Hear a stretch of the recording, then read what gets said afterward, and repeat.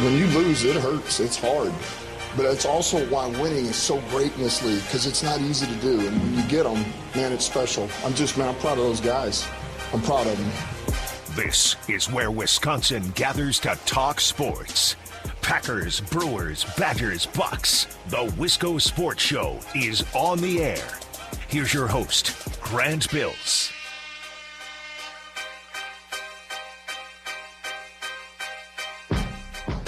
So there's this snowstorm going down, right? Supposed to really get a nice stripe across the western portion of the state, so the Twin Cities, up towards Eau Claire, and then down to La Crosse. I don't think Madison's getting hit as hard. I don't know if Milwaukee in that corner of the state's getting hit at all. I keep looking out the window. It hasn't started yet. I was promised 5 to 9 inches of snow, and I haven't seen a flake yet. I was looking forward to waking up this morning and then watching the snow fall throughout the day. No, I haven't got it. And I tell you what, if it doesn't snow at all, and this is all for nothing, and this is big mess and a big storyline for nothing, I'm going to be ticked. I'm going to be really ticked. Haven't seen this big of a letdown since the Milwaukee Brewers. Hyped that team in their playoff berth for a couple of weeks, and then what happened? Oh, nothing. Sorry, that's the best I have today. That's the best opening joke That's the best I could muster. Sorry. Packers have been on bye for 2 weeks. That's all I had. I gave it my best. I gave it my all for an opening joke. That's all I have to offer today is comparing a snowstorm to the Milwaukee Brewers. Sorry. That's the low point of the show. It's only up from here. My name is Grant Bills. This is the Wisco Sports Show. Happy Friday. I hope your week is wrapping up nicely, and I think it is snowing in other parts of the state. So, I got a Snapchat from my mom. She works in Eau Claire. It looked like it was snowing there, so it might just be a La Crosse problem that there's no snow coming down. So if you're driving out and about, just be safe, be slow. You're 10 minutes late, big deal. It's not worth sliding off the road or running into a semi. Please, just go slow, and that's more time to listen to the show.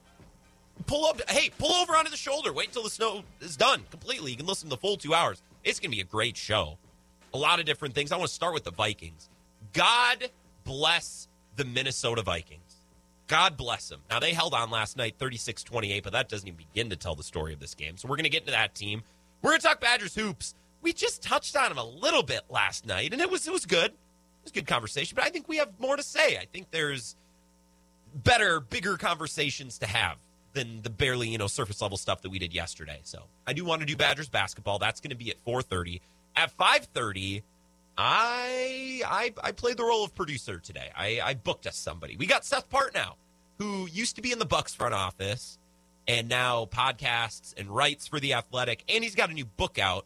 It's called The Mid-Range Theory, and it's really good. It's got a lot of interesting anecdotes about his time working for the Bucks and personnel decisions that they made and chose not to make. It's really interesting. And we're going to talk about his book, yes, but I also have a couple of Bucks questions and a couple league questions for Seth as a brilliant basketball mind, but also someone who's worked in a front office. I got some questions for this guy. He'll join us at 5:30. You can join me at any time. Send me a text, 608-796-2558. You can tweet me at Wisco Grant. Follow me on Twitter. What the heck? What the heck? If you're listening right now and you have a Twitter and you're not following me, please get it together and follow me at Wisco Grant. All right, I want to start with the Vikings. I was excited about this game last night. I'm always excited to watch the Vikings on primetime, and I explained this yesterday. As a radio host of a Wisconsin sports show, the Vikings are my second favorite team in the NFL, and it's not close. I don't even know who would be third. It would be the Bears, but the Bears are just, Bears fans, you get it. They're just not very interesting. They're just kind of boring. The Vikings are anything but. My favorite teams in the NFL, Packers 1, Vikings 2, and then it's leagues before I would have another team that I'm interested in, and which team would be number 3. There's 2 times this year that the Packers haven't played on Sunday. There's week 8, and they played on Thursday Night Football against the Cardinals. And then the following Sunday, what happened? The Vikings played on Sunday Night Football, and they lost to Cooper Rush, and it was fascinating to talk about. Week 13, Packers are on bye. This is last Sunday. Detroit gets Minnesota. Minnesota gifts the Lions their first win of the season. Wow, what a fun game to watch. And then today is the 10th straight show since the last Packers game. And when the Packers go on bye, it can be a little bit of a grind. Because last week, we're still reacting to the game against the Rams. We're talking about that game. And then this week, we kind of run out of things to talk about. We're talking about Aaron Rodgers' toe, and is he getting a pin put in there, or what's going on? Right? We kind of run out of things to talk about. Well, the Vikings stepped up again last night. They almost, keyword, blew a 29-point second-half lead. They're up 29-0 in the third quarter, and they almost blew it. Pittsburgh was on the doorstep of the end zone, had a pass in the hands of Pat Freiermuth, their rookie tight end. It was right there. Could have caught it, and then they would have an opportunity to tie it with a 2-point conversion, and Harrison Smith or whatever player it was, I don't know, jumped in there and broke up the pass. Fell incomplete. The buzzer sounded. 000 Vikings won 36-28. I got to say, I looked it up today. U.S. Bank Stadium's address is 401 Chicago Avenue, Minneapolis, Minnesota, 55415. It's a little weird that it's on Chicago Avenue. I'm sending a fruit basket to the Wilfs, to Mike Zimmer, to Rick Spielman. I don't know what kind of recipe they got in that building to make this team the way that it is, but God bless this team because they always give us something entertaining to talk about. For the first half of this little first segment, I'm going to speak as I am now as a Packer fan and as a football fan. In a few minutes, I'm going to switch to a Vikings perspective and actually talk about this like I am a Vikings fan, and I'll give my thoughts on last night's game. But first, just overarching, big picture, Packers fan, football fan, I don't know what it is. Maybe Vikings fans, you can explain it to me. I don't know how a team could do this every week if they tried to do this every week. This Vikings team is, I don't get it. I don't get how they do it. You couldn't be this exciting and this up and down on a week-by-week basis if your life depended on it. I was reading Zimmer quotes, and we're going to hear a little bit from Mike Zimmer in about 15 minutes. I don't know if Mike Zimmer gets it either. Sometimes he just gets to the podium, and sometimes in the Zoom room he wears his Beats, his big headphones, which kind of cracks me up. And he just always kind of seems lost for words. He's like, I don't even know what to say anymore. Year after year, season after season, it's just something different. It's like, God, we lost to the Lions. We're up 29-0 on Pittsburgh. We look like we can beat anyone in the league, and then everything falls apart. What's going on? This guy is getting COVID, and this guy's getting hurt, and this guy doesn't want to get vaccinated, and it's a big story. And Dalvin Cook has some weird domestic issue going on, and Everson Griffin is having mental health issues. Like, my God, I don't get paid enough for this. That's what Mike Zimmer looks like most of the time. I don't think he can wrap his arms and mind around how this team functions and everything that goes on. Vikings fans, you're used to it. I work with a couple Vikings fans, and when I come in, and I was like, hey, how was the game? Did you watch? Whatever. No, I didn't watch. I can't bring myself to watch this team anymore, right? Like, Vikings fans are so over it. Packers fans, I think we kind of understand it. We live amongst Vikings fans, depending which area of the state. I've always lived really close to Minnesota, so I kind of get it. But imagine trying to explain this team to someone who doesn't live around here or someone who's disconnected. Like a few bets that I was following last night. I didn't put money on any of these things, but before the game, I was kind of looking at some of the numbers and the props and the spreads, and I'm like, okay, I think I would like this, and I would like this. I loved Minnesota minus 3.5. Loved it. You're buying Minnesota at their low after losing to the Lions. That's a discount buy at 3.5 at home. A motivated Vikings team. I loved minus 3.5. And I loved Justin Jefferson over 7.5 receptions. Well, the Vikings almost blew the minus 3.5 because if Freiermuth catches that touchdown and Pittsburgh misses a 2-point conversion, Pitt covers after trailing 29 in the third quarter. And if it goes to overtime, let's say Pittsburgh gets the ball first and they win, well, they win outright, and then the cover's blown. They almost failed to cover or win outright a game that they led by 29 points in the third quarter. I swear, with this Vikings team. Justin Jefferson, 7.5 receptions. He had 6 in the first half, and he couldn't get to 8. He finished with 7. Are you kidding me? Kirk Cousins missed him a couple of times. It's just like, oh, my God, this team. Whether you're cheering for them to win or cover or you're betting props, it's never easy with this team. It's never boring. And that's why I love them. That's why I love them. I'd light my money on fire before I bet anything on the Vikings because this is what they do. But as a content creator, as a show host, oh, my God, I love them. You kidding me? Now, I want to try to do something here. I'm going to pretend like this is a Vikings show. Like, that's the perspective I want to have here for the next couple of minutes before we take a break. I want to pretend I'm a Vikings fan, and I'm talking about this team not as the other team when the Packers are on bye, but let's say this is the mini sports show, the Minnesota sports show or whatever, right? The 10,000 Lakes show. I'm going to talk from a Vikings perspective. As the host, I'm going to try to act like I'm connected to the well-being of this team, right? I'm intrigued by this team. I'm not involved. I'm going to act like I'm involved here. Okay, here we go. know the Vikings won last night, and we saw some really amazing things from Dalvin and Justin. I'm going to use the first names. That's what Paul Allen does, so I'm going to be the homer. I think some of that was Pittsburgh being stupid and having a really bad O-line. But they drafted Najee Harris thinking that would fix everything, and obviously it didn't. Dalvin Cook at one point last night ran for 8.2 yards before contact. How? How is that? How does that happen?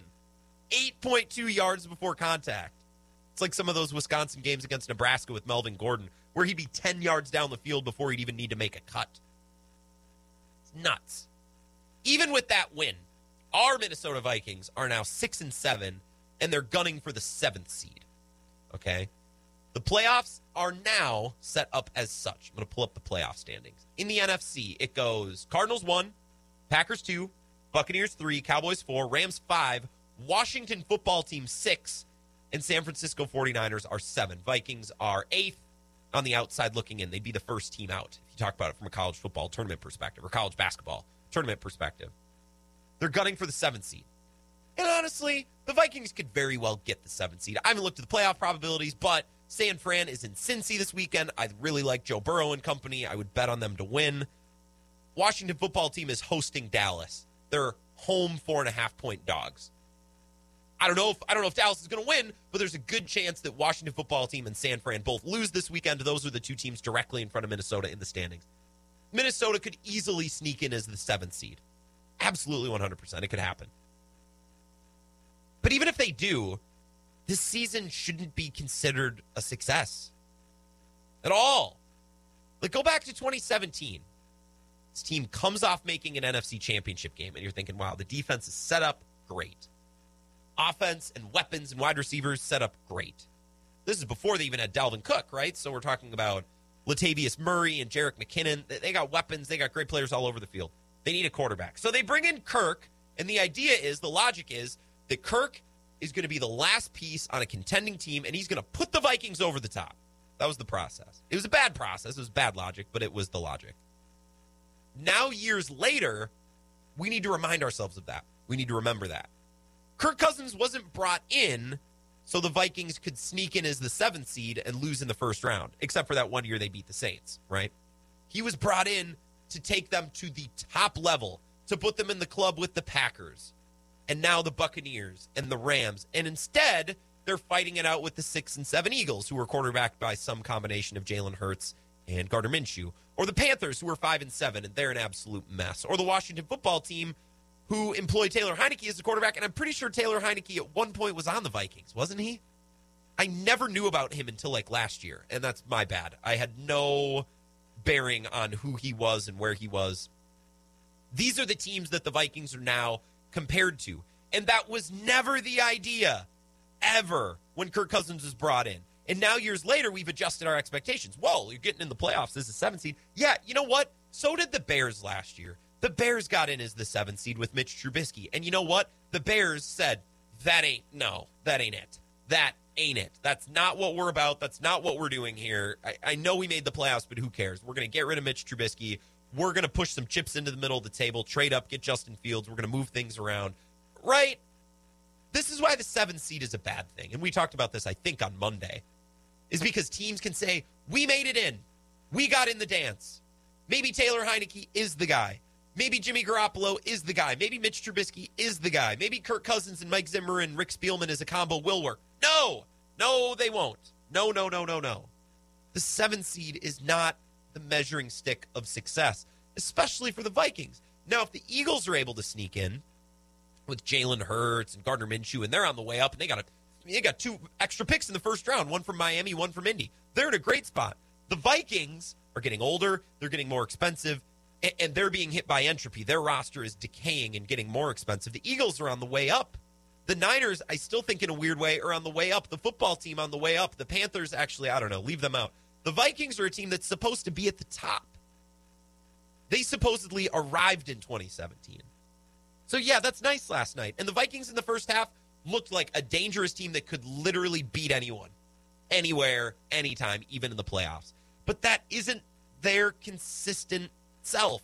That's not who they are.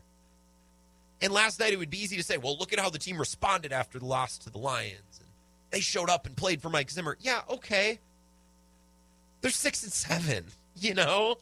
I'm not taking away from what they did last night. Dalvin Cook is tough. And him showing up and playing through that injury, that's impressive. And Justin Jefferson is a star. And Harrison Smith was everywhere on defense. But hasn't that been the case the last couple of years? When we talked about Mike Zimmer on Monday and whether or not the Vikings should move on or keep him around, look, I'm not going to say that anyone should be fired. It's kind of an awkward conversation. But Vikings fans, what's changed since 2017? Nothing. It's kind of the same story. And what's going to change moving forward? Probably nothing. It's probably going to be the same story. They'll swap Patrick Peterson for some other journey corner. They'll bring in some other rotational Michael Pierce, Sheldon Richardson, Dalvin Tomlinson type, and on it goes, right? You just reshuffle the deck and try again, and if you sneak in as the 7 seed, you're lucky, and if you stay healthy, you're lucky. It was supposed to be better than this, and it's not, and I don't think it's going to change. Kirk Cousins, I don't think is used fully by the Vikings, and also he's not good enough for the Vikings, and Mike Zimmer fits with Kirk Cousins, but he also doesn't. Rick Spielman's made it work, but he also hasn't. Look, I don't know. It's a mess, and that's probably a good sign that it's just time to move on. See other people. Meet other people. It's a big world. Lots of coaches, lots of GMs, lots of quarterbacks, right? Vikings probably need to shake it up and do something else. Doesn't mean they need to tear it down to the studs, but they probably need to do something else. And I don't know if last night got us off of that premise. I think that remains the case. And it's been the case really since the Cooper Rush game, since the Lions game. Last night the result was different, but the takeaway shouldn't be. I guess that's my Vikings take for the day. Let's hear a little bit from Mike Zimmer coming up next. We'll get to the Badgers hoops, Johnny Davis, and some more takes I have about the Badgers. That'll be coming up at 4:35. Stick around. More of the Wisco Sports Show after this. This is the Wisco Sports Show with Grant Bills on the Wisconsin Sports Zone Radio Network.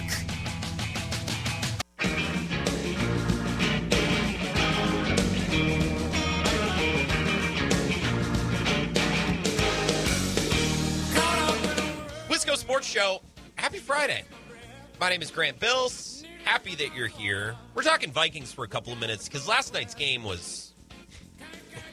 I don't even know. Vikings fans, what is there to say? How do you handle this? How are you still alive and well? And how haven't you quit sports and quit the Vikings? This team is... God.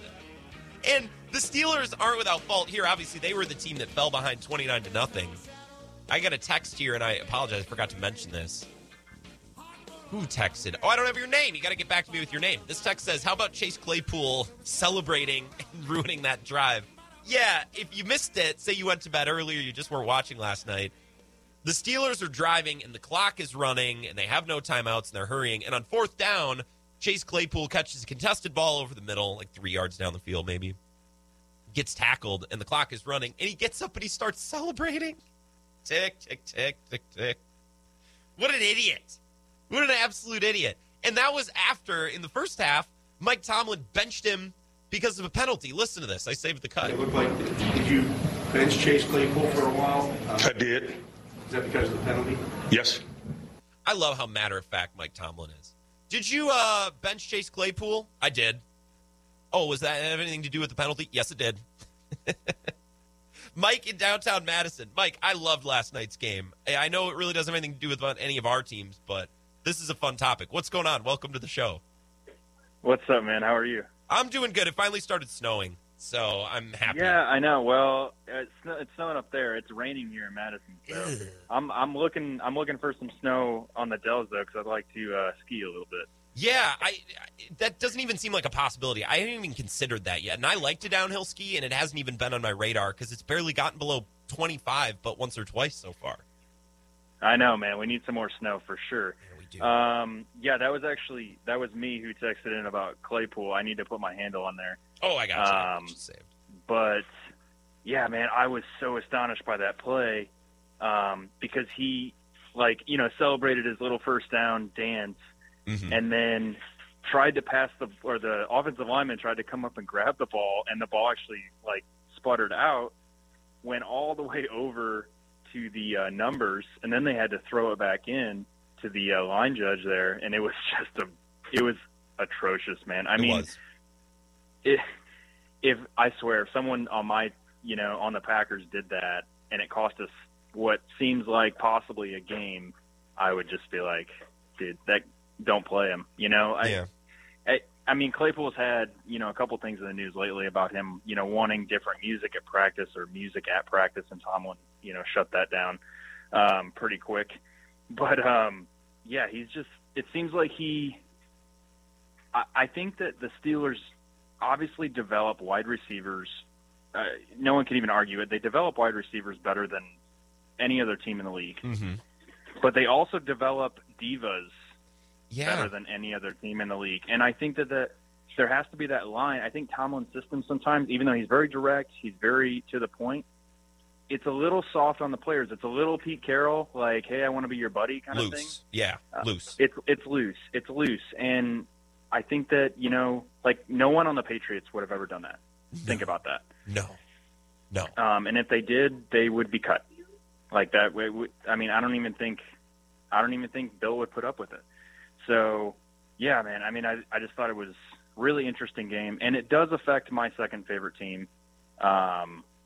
I was actually hoping for the Vikings to win. It affects the Colts on my second favorite team, just because the Steelers are in that playoff hunt, and it'll push them further up in that top. So I'm not scared of the Steelers. They're the Steelers.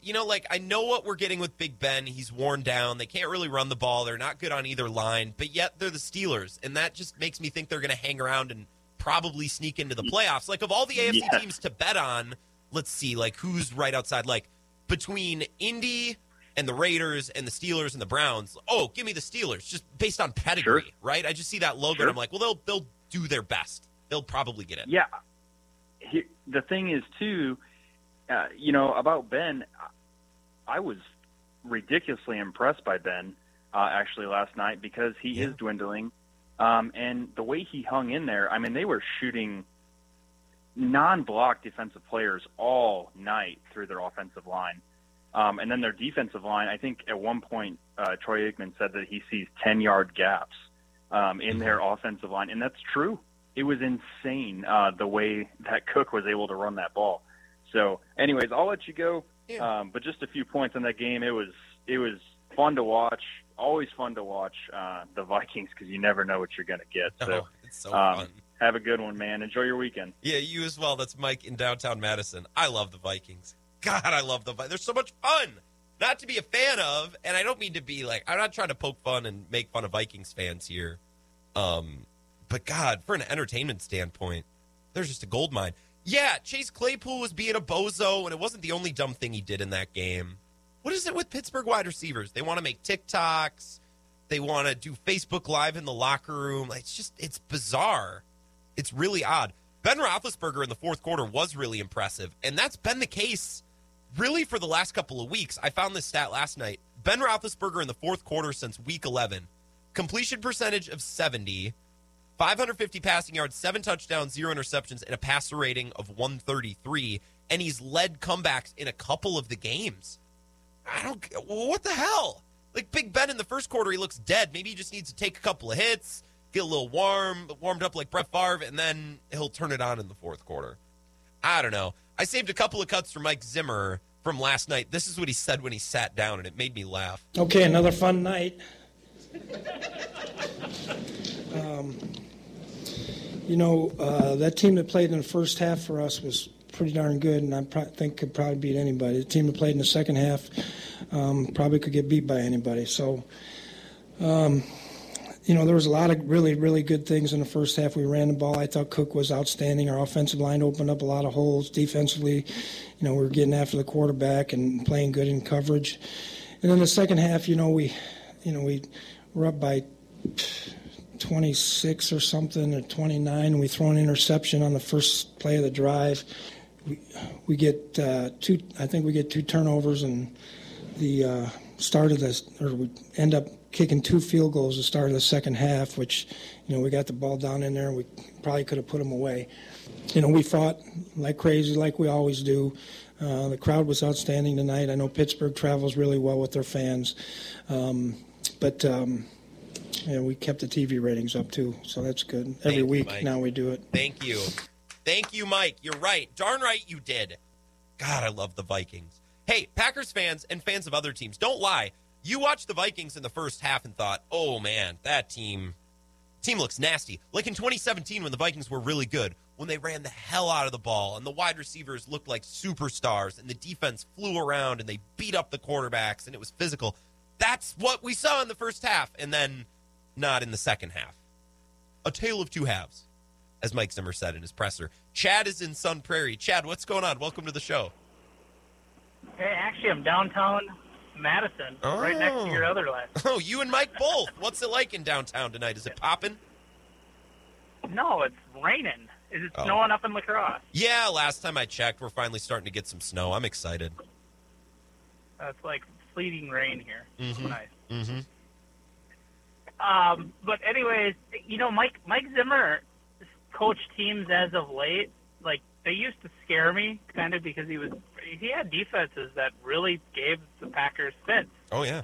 But now he's kind of turning into Mike McCarthy, where I don't think anybody's really afraid of him. Because it seems to be.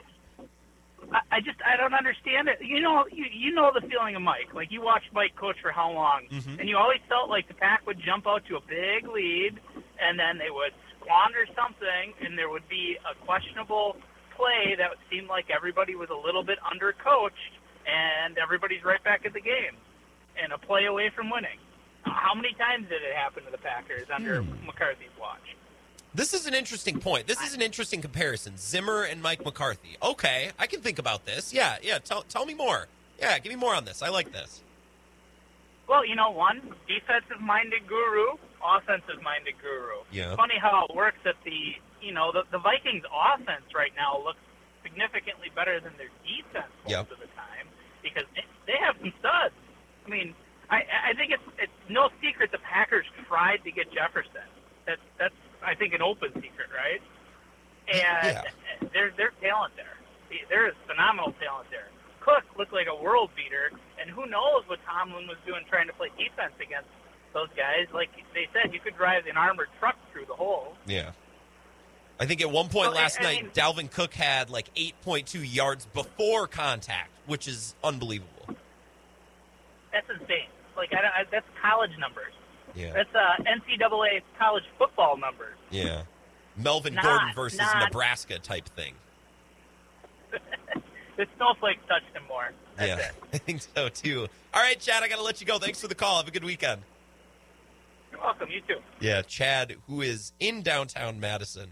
Him and Mike are probably getting together. Don't call in tonight if you're not willing to small talk about the weather before we talk shop and get into sports. Thank you, Mike. Thank you, Chad. Zimmer and McCarthy. This is interesting. I could chew on this. This is a take that I could. All right. I think about this. One thing to respond to what you said, Chad, about Packers jumping out to a lead and then it would go south. I think we remember McCarthy how we want to remember McCarthy. I don't know that happened a whole lot. There's certainly a couple of examples where they got a lead and then, obviously we think of the NFC Championship game, and there are bad examples. Don't get me wrong. That's certainly the worst.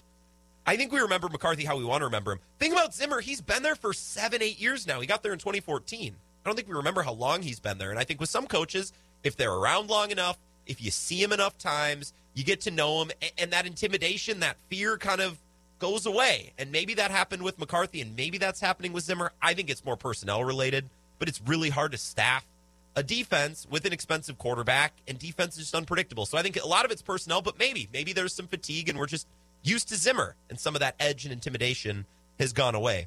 Steve is in La Crosse. Steve, hello. Welcome to the Wisco Sports Show. Hey, how's it going? I'm Quite the swell. weather we got today. Yeah, isn't it great? Isn't the weather great? I love the weather today.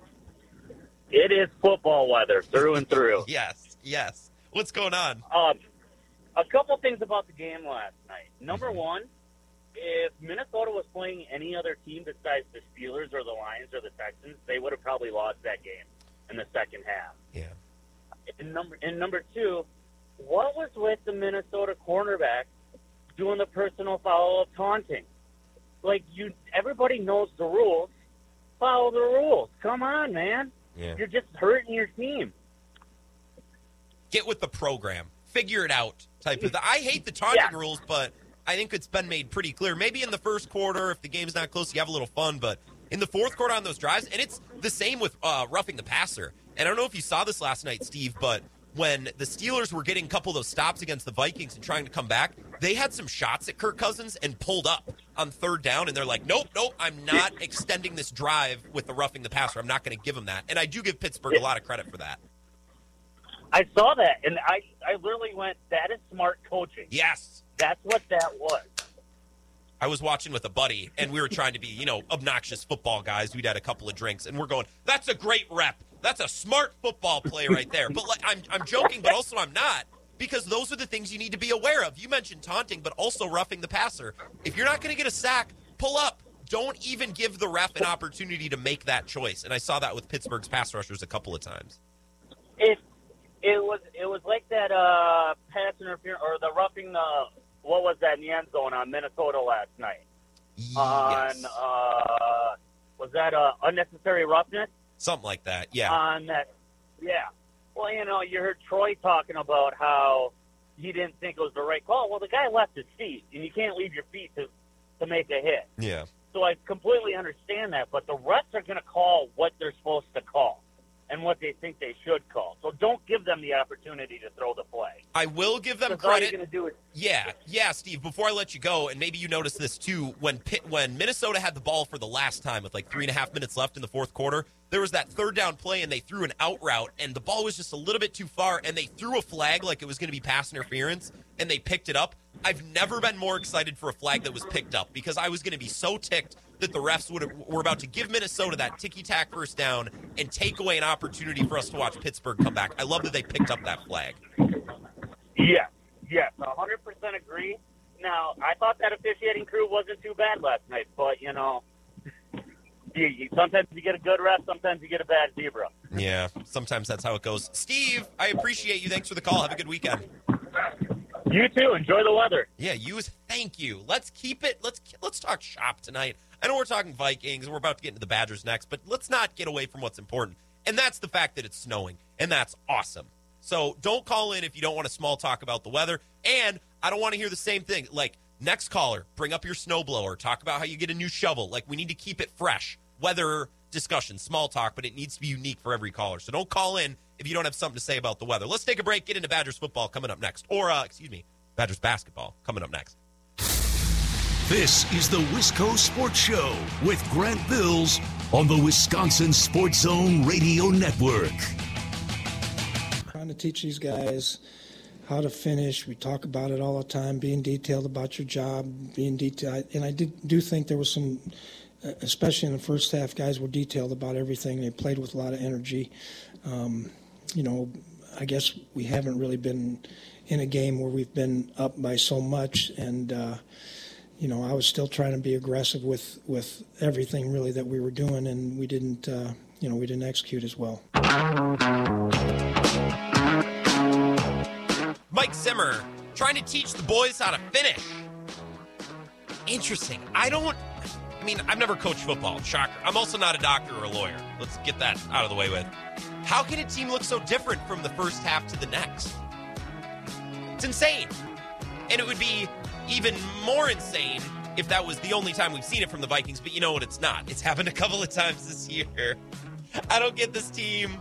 I don't know that I ever will, but they're really fun to talk about, especially because I'm not emotionally invested. I apologize to Vikings fans that actually emotionally are locked into this roller coaster. 608-796-2558. Bob Stock says the Vikings almost blew the game. Steelers had the immaculate reception with Franco Harris back in the day, and now they have the irresponsible idiot receiver. What was he thinking? Yeah, I don't know. I have no clue what Chase Claypool was thinking. He was talking about it after the game well, the ref still had to come to me. I knew I was on the hash. It's like, would you stop? Dude, you celebrated with a running clock. No, you don't get to explain that away. Just, I was dumb. I'm sorry. Pretend like you're married. I'm sorry, I was wrong. I'll be better. And move along. All right, Chase Claypool. Firefighter Greg says, Grant, do you sweat the I own you comments before this upcoming game with the Bears? I might sweat it with any other team. Maybe the Packers lose this weekend, but I'd be amazed. Now, I would spend the next hour and a half or the next hour and 15 minutes of the show saying, Packers are going to blow out the Bears. This is a joke. It's going to be a party at Lambeau, Sunday Night Football, just like every other Packers-Bears game on primetime for the last 10 years. It probably will be that, but I'm not going to hammer that point home too much just because literally anything can happen in the NFL. The Vikings lost to the Lions last Sunday. So weirder things have happened. And Aaron Rodgers, I think, realized that when he talked about that this last week, he's like, yeah, at some point those comments are going to be used against me. That's the way that it works. That's how it is. If you want to talk trash, even if you beat the Bears, 30 times, the one time you lose, those comments are going to come back to bite you. So, no, I don't sweat it. I'm not the one who said it. I don't think Aaron Rodgers is sweating it either. But he's certainly the one who started this whole story. Rain Man Mike says, so refreshing to listen to a show that talks about the snow. Really? He says, I don't have a take right now, so I just wanted to let you know that I'm listening while plowing these. What? Oh, what? Rain Man Mike, you might need to clarify. I don't know if you voiced a text here or what. He says, just know I'm listening while plowing these pennies from heaven up in the Eau Claire area. Wish your show was longer. What's Pennies from Heaven? That's a song, but I don't think that's what you're talking about. You might have to explain that. But damn right. It's about time to talk about the weather. I said, and I tweeted this out at Wisco Grant, don't call the show today if you're not willing to small talk about the weather for 30 seconds before we get down to brass tacks and talk about sports. I think I do want to get to Badgers basketball. I think there's some interesting parallels between the Vikings and Badgers basketball. Well, maybe not parallels, but hear me out. We've been talking about the Vikings. Vikings are super talented, great weapons. They need better, younger corners. They need to get healthier and younger up front, but they have more talent than most, better talent than most. I think a good majority of offensive coordinators in the league would take the Vikings personnel. And talent isn't everything. Scheme isn't everything. Coaching isn't everything. I think personality matters, too. I think teams have personalities, and I think they're important because if the personality doesn't match with the coaches or the scheme or the talent, it starts to get out of whack. And you see a team like the Vikings where you're like, wait, why isn't this team better? Why isn't this team as good as they should be? Well, there's a lot of factors that go past scheme, talent, personnel. Personality matters, and I think every team has a different personality. Like the Steelers are a little bit disorganized. We've been talking about Chase Claypool. The Vikings have an interesting personality. I was reading a piece by Judd Zulgad, who's at Score North in the Cities, and he wrote this in his write-up last night. Teams that play close games, like the Vikings have all season, are often known as resilient and hardworking. Not these Vikings. This team isn't lovable. It isn't even likable. But for the most part, this Vikings team seems to delight in having made this season as joyless as possible. Each game feels like a trip to the dentist's office. Twice, the Vikings have recovered from being 2 games under 500 to pull even, and each time they have lost the next 2. Minnesota will try to make it a hat trick from Monday night when it plays the Chicago Bears. The past 2 games have provided even more confirmation that changes the front office are necessary. Trying to win football games shouldn't be akin to pulling teeth, but somehow the 2021 Vikings have made this the case. That's funny, first of all. Might be a little bit strong. That's the sound of a Vikings fan that had enough, but he almost talks about the personality of this team. They know when to turn it on, and they can turn it on, but it's not always turned on, and they're not always the best version of themselves, and they don't always finish games. As Mike Zimmer said, played a little clip of his voice to start this segment. I want to use the Steelers and the Vikings and their personalities as examples to jump into the Badgers, because normally when I watch games, I look for a play or scheme or a player, and then I come here and I talk about that. That's the story, right? Wow, Marquez Valdes-Scantling really was the difference in that game, and he's the reason why they won. Well, with Wisconsin basketball, Johnny Davis is that guy. He's always been that guy. That's not a revelation. And there are things to talk about with this team, like the defense and the free throws and little things here and there. But I think through, 10 games? The big story with this team is this team's personality, the way they play. And you can almost feel it when you watch. This team plays a little irrationally. I think they think they're way better than they are. And there's something to be said for coming into a season with very low expectations. Because when you have a blank canvas and nobody expects anything, well, then you can kind of have fun painting the picture, right? This team thinks they're way better than they are, and that shapes how they play. I know it's cliche to say a team doesn't quit and they never go away. With this team, it's true, and that's what Greg Gard said after the game against, Indiana? That was Tuesday night. I'm getting Marquette and Indiana confused. That was Wednesday night. That was Wednesday night. This is what Greg Gard said after the game. What? These kids in these uniforms don't quit. They just keep battling and battling and battling. I'm so proud of them because there's absolutely no quit in them. As bad as we were in the first half, I didn't know that team at halftime. Said, I don't know who you guys are, but I want the team back that I've seen the previous 8 games. Greg Gard, that's what don't quit. Never quits. They always have energy. They could have let go of the rope a couple of times on Wednesday night, and they just didn't. And then when Indiana faltered down the line, they were there to take advantage. There's an alternate universe where this team looks very different, right? Where the game is a little too fast for this team and the lights are a little too bright and they could be a little dazed and confused. A lot of youth, not a lot of experience. There's a world in which Steven Crowell gets pushed around and Tyler Wall forces bad shots and can't get it done. And yet at the end of that St. Mary's game, I'll never forget, Tyler Wall is playing so loose and with so much confidence that he takes a Hakeem-style fadeaway that he probably only makes 1 or 2 times out of 10, but he drained it. And that's what mattered, right? And with the Badgers, I'm almost amped just to watch them win or lose. And I know they haven't lost a whole lot, so it's easy for me to say, but they're just exciting, and this team plays like they're contenders, even if they're not. It's a little like, I was thinking about this earlier today, it's a little like axe throwing. I went axe throwing last weekend. You ever been? I'm sure there's places in Eau Claire and Madison that have this. There's a spot on 4th Street in downtown La Crosse where you can go throw axes.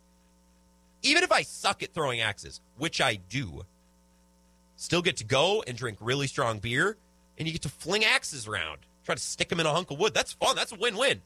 If I suck at it, okay. If the Badgers lose, okay. I was prepared for them to lose on Wednesday after the first half, but it's a joy to just watch this team fight and figure it out and just exude confidence, even if it's a little irrational. Thank you to some texters, by the way. Mike, you clarified, as this texter did, and as Jamie at Ken's Barbershop did. I see pennies from heaven. He's talking about making money. The more it snows, the more money he makes. I see. Like manna from heaven. It's the same kind of thing. I'm sorry, Mike. Normally I'm pretty good on expressions. That one went over my head, and I apologize. And thank you to our many producers. This show has many producers, I always said, because we don't have a producer in studio, but we have many who clarify things and send me stats and correct me on things. Thank you, everyone. I see pennies from heaven. Mike, I appreciate you listening when you're plowing snow. Make lots of money. Should have opportunities to do that throughout tonight and into tomorrow. Let's take a break. We'll keep talking about Badger Soups coming up next on the Wisco Sports Show. This is the Wisco Sports Show with Grant Bills on the Wisconsin Sports Zone Radio Network.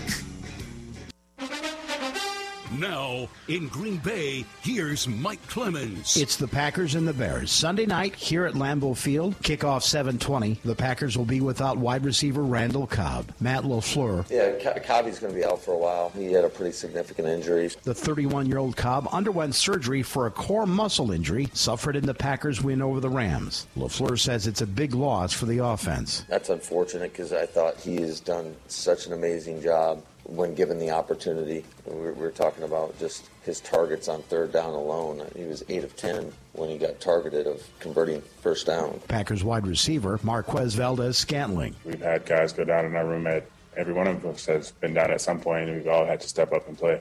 So it's not a difference. I've missed some time. Allen has missed some time. Devontae has missed time. EQ's missed time. So everybody who's playing right now has missed time, and we've been pretty good at it. So next man up mentality, and that's kind of how we approach it. At 9-3, Green Bay playing for the number 1 seed in the NFC. At 4-8, Chicago head coach Matt Nagy on motivating his players. It's very easy when you're not winning or you have a 4-8 record.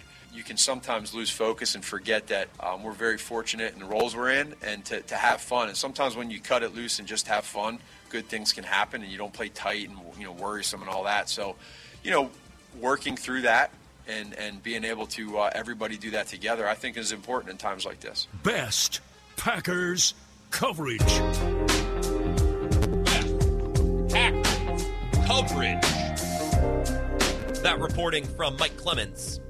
He will join us next on Tuesday to recap Packers-Bears. We'll hear from some coaches and players. A reminder, because I think I only said this to start the show, Seth Partnow is going to be with us at 5:30. Used to be in the Bucs front office. Really smart basketball mind. From the numbers side of things, I wouldn't call, well, I guess I would. Anytime you call someone an analytics person, it's like it's a negative thing. You know what I mean?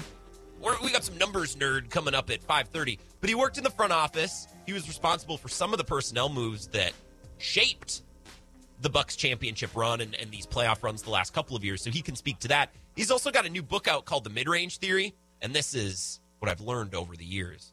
is even people who don't like doing radio hits, which Seth was with us this summer. So Seth has been willing to come on the show before. But anytime someone's putting a book out, you just send him a message. Hey, can you come on the show? You're more than welcome to promote your book. Absolutely, yes, I'll come on. And it's an awesome book, and it should be promoted. It's called The Mid-Range Theory. Like I said, basketball's evolution in the age of analytics. And what I like about this book is it actually goes to dispel a lot of misconceptions of analytics. So he talks about processes and ideas that are used to build rosters and to evaluate players, but he also in this book outlines in detail what analytics aren't and what people have wrong, which is really important because as more numbers and more statistics and data tracking and things are going into sports and the way we evaluate players, we also need to know what doesn't work and what isn't a good thing and what the misconceptions are. So we'll talk about all that with Seth at 5:30 and Bucks as well. I have a couple theories of my own that I want to bounce off, and maybe he can use them for his next book. I'll tell him, more than welcome. Just give me a credit. I'll write a little foreword or something, and we'll call it even. I want to get back into football, talk Vikings and Packers and Bears coming up next on the Wisco Sports Show.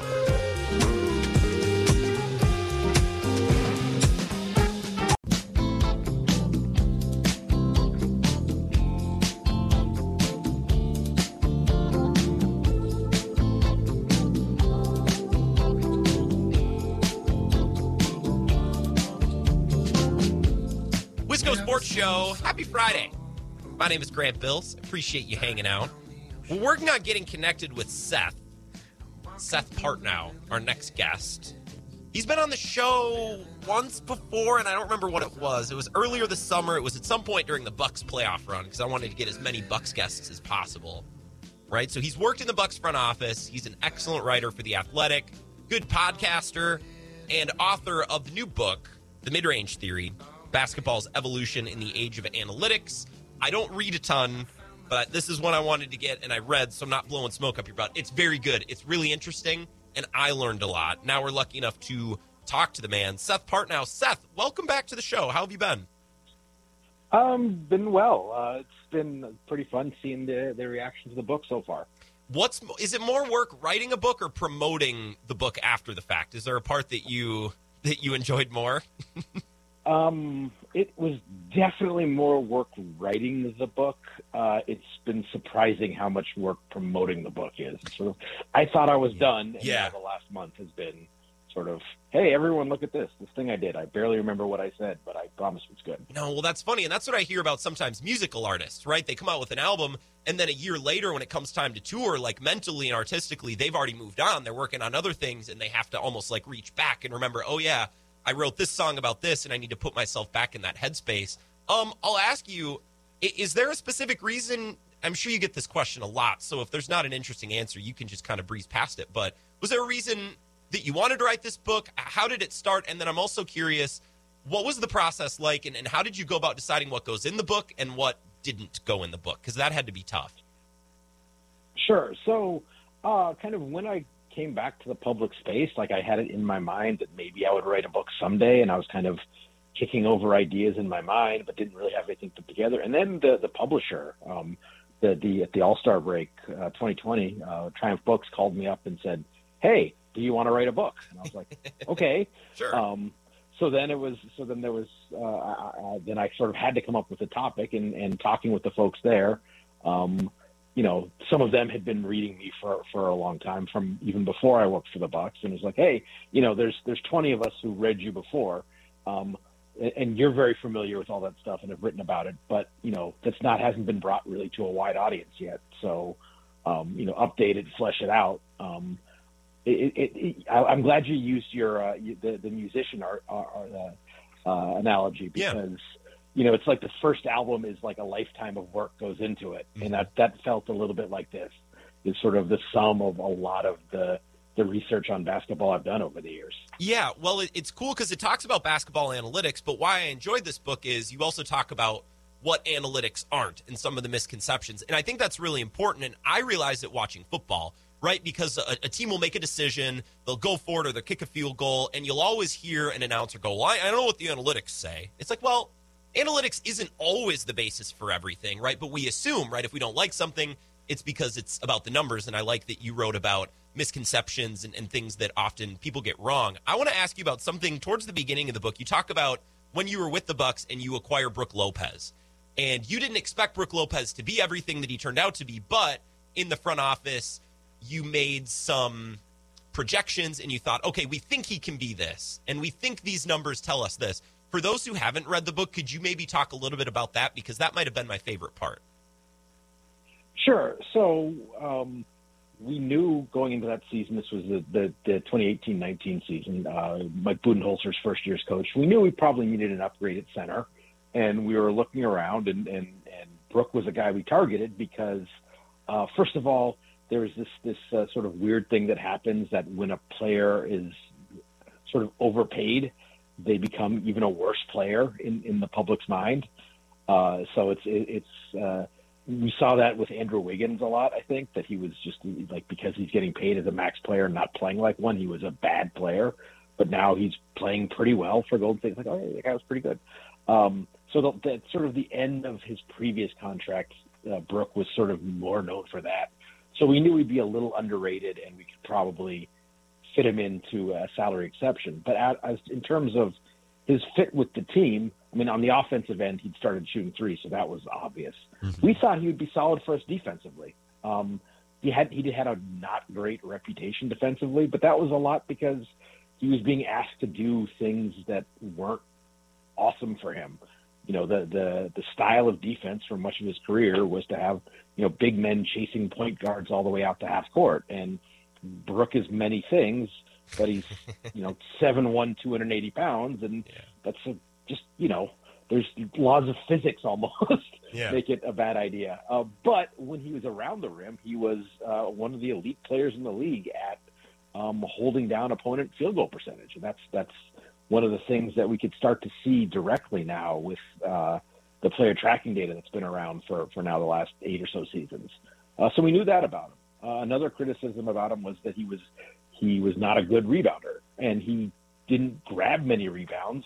But when you dug in, you saw that when he was on the floor, his team was always excellent at defensive rebounding. So it wasn't, even if he wasn't the one grabbing the rebounds, he was almost operating as like a pulling guard to clear everyone else out of the lane for someone else in the team to come grab the rebound. Now, did we know he was going to become an all-defense level player who, you know, anchored the best defense in the league for the next couple of years? No, I mean, he wouldn't have been available for, you know, the relatively small amount we got him if anyone had thought that. So we got lucky on that end, but we were right to think that he had these skills that in a different environment would translate into a very, very useful player for us. It's cool hearing about the process of decisions like that. And something that I say on the show a lot, and we talked about this during the Bucks playoff run, it's like, hey, good process is more important than good results, right? Don't let the results dictate whether or not the process is good. Like those 2 first games against Phoenix, I kept saying, well, like Phoenix might just be that good and they might beat us, but I mean, they're defending these shots. They're getting good shots. The results just need to change, and ultimately they did, and they won the title. And I think that's around the neighborhood of the other time that you joined the show a few months ago. We're speaking with Seth Partnow of The Athletic. You should get his new book, The Mid-Range Theory. It's a great Christmas gift. I got it for myself, and then I'm going to gift it along. I'm gonna pay it forward now to a buddy. I thought of Devondre Campbell, who's playing linebacker for the Packers, when you wrote about Brook Lopez, and you said, okay, we saw this and that, and we thought it might translate in this and that way. And Devondre Campbell, bargain bin guy, journeyman, cheap, but what he has done once placed in this Packers defense has been a revelation. This Packers defense has been amazing with him, and he's one of the most valuable players in the league at some metrics. You look at wins over replacement and stuff like that. Is that how most acquisitions go in front offices? You think, okay, we're going to be cheap, but we think this guy can work. Is that a majority of decisions that are made by general managers in front offices across multiple sports, do you think? I think I don't think it's as well understood how important fit is for basketball players. I think it's pretty well understood, you know, in many cases for football. It's like, okay, this guy's a 4-3 defensive end. We play a 3-4. Mm-hmm. That's not a guy for us. Like that's pretty well understood. I think for the way I like to put it is like the 200 or so best players in the world are pretty much, the 200 best guys. Mm-hmm. There's about 450 spots in the NBA. The next 250 spots, there's about 700 guys, give or take, around the world that can fill those spots. And, the ones that are successful are the ones that land where there's the right role for them, where there's skills, skills, personality, age, where they are in their career in terms of what role they'll accept or what they'll try to do or how they'll accept coaching or things of that nature. All those things work together, and then it becomes sort of the ones that have the best fit that way are the ones that are successful, even though they may be equally or even slightly less talented than a guy who is in the G League or playing over in Europe. Okay. Yeah. Now, I think in front offices, you're always trying to find that guy. The hard part is really defining what those things are, what the fit is where both, from traditional scouting and kind of metrics-based analytics scouting, it's much more an art than a science. The Brook example was a pretty clear one because we had a pretty good idea of how we wanted to play and how he would be used. And especially defensively, like the center position is kind of easier to analyze than a lot of spots. But there are you try to find those edges everywhere.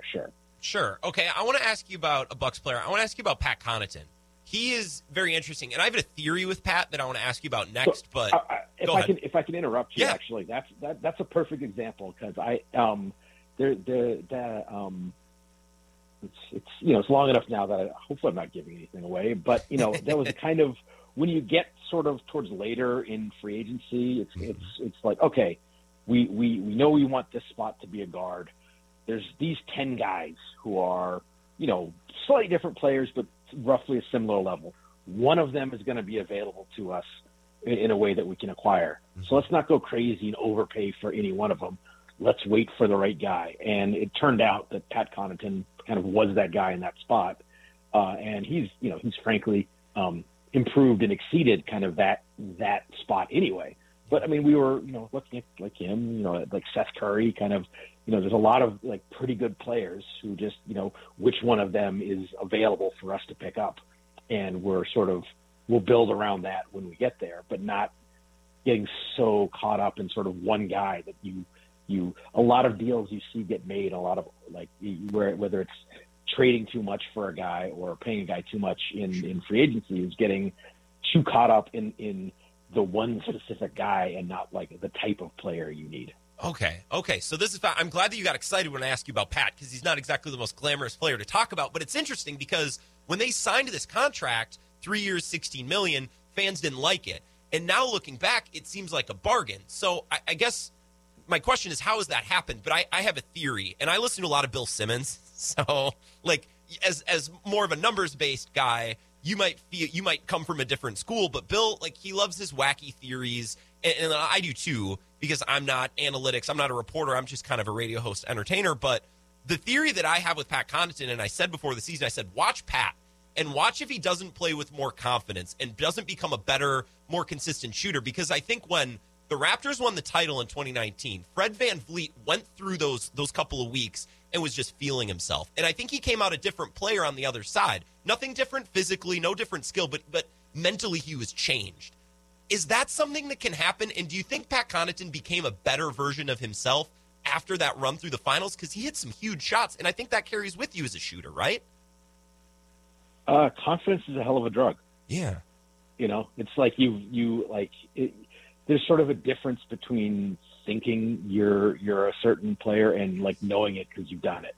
Okay. Like I think there's that's not a very statistically sound statement or whatever, but I think we've seen it enough to know that that's the case. Yeah, no, I think him coming back and being just a better player, especially this year, I think it was something you probably could have anticipated, especially just how good he was kind of late in that playoff run. Yeah. How he sort of established himself as like the exact kind of player who's like, for a long time in the NBA. And I wrote about this a little in the book. There's these guys that, are okay regular season players, and then comes the playoff and it's like, man, that guy is just always around making winning plays. And, a guy who is strong and athletic and versatile and can shoot, has a nose for the ball. That's certainly a profile of a guy who comes up with those, like that one play. In today's game, that certainly is the kind of profile of guy that you'd sort of draw up on a board, right? Yeah. And that kind of sounds like Pat Connaughton, doesn't it? Yeah, it does. And he made big shot after big shot in the postseason last year. We're talking with Seth Partnow. I got one more question for you. And so it's been announced that the Pacers, they want to do a rebuild, which I'm not sure that I don't know if I agree with why they want to do a rebuild. Like, it's weird to me that they're seemingly championship or bust. Like, the making the playoffs isn't good enough for them, but whatever. I don't want to talk about the Pacers. We're talking, obviously, Miles Turner might be available. Sabonis they'll probably keep, but then maybe Karis LeVert. And I started to think, well, is Miles Turner a possibility for the Bucks? And then, because you've worked in a front office, I want to ask you this. This is my last question to you. Do small market teams play differently with each other? Right? Like, are the Cavs more willing to help out the Bucks and take Delly and Henson, knowing that in 10 years, when the Cavs are up and the Bucks are down, the Bucks might reciprocate, or the Pacers or the Pistons took some bad deals from the Bucks? Do you think front offices of small market teams are more willing to maybe help each other out and throw each other a bone, whereas maybe not with the Lakers, the Celtics? Is that a thing, or is that something that I just theorize and want to be a thing? I don't think it's necessarily market so much. I think it's, the adage is that it's a relationship business. Okay.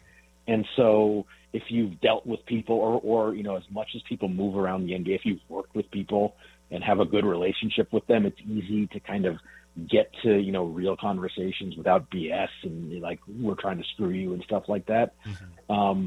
So I don't think that's as much market size as it is like the people who are kind of at least starting the talks for the deal have a good enough relationship that you can, not waste your time on stuff that's not even a possibility and kind of get to the real talk faster. So I think that's, and maybe the folks who end up in like smaller or middle market front offices are sort of different than people who end up in but I don't know. I haven't studied the movement pattern of front office execs to know. But I think it's much more of that than it is anything specific about Milwaukee and Cleveland having an affinity for each other that neither team would with, say the Clippers. Okay. That makes sense. No, it certainly is a relationship thing. I mean, do the Bucks have any ammo to make a Miles Turner deal? Is that possible in any way? I mean, it's getting to the money is sort of the hard part for most deals. You have to, you have to start digging into guys that you kind of want to be in your rotation to get to the kind of get to a salary that would make a move for a Miles Turner legal. So that's kind of a hard one to see. And then, frankly, what do the Bucks have that a team that's deciding to go a different direction would want? Yeah, I agree. I mean, they're out a bunch of draft picks and don't have a ton of kind of young up and coming prospects to sweeten the deal for a player like that. So it's hard to see that particular one coming together. TJ Warren would be an interesting guy if he comes back and is healthy, because he's older on an expiring, maybe not a guy who's in Indiana's plans going forward.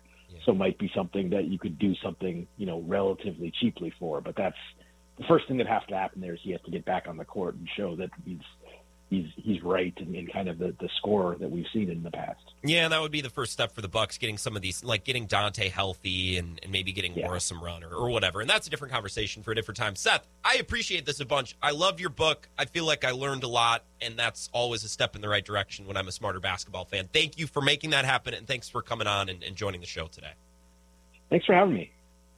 Have a good one. Seth Partnow, The Athletic, great podcaster, great writer, and you should get his book. It's called The Mid-Range Theory. And now I will stop beating you over the head with his book. If you want it, get it. If not, all right, cool. Make your own decision. Let's take a break. Wrap up the Wisco Sports Show coming up next. This is the Wisco Sports Show with Grant Bills on the Wisconsin Sports Zone Radio Network.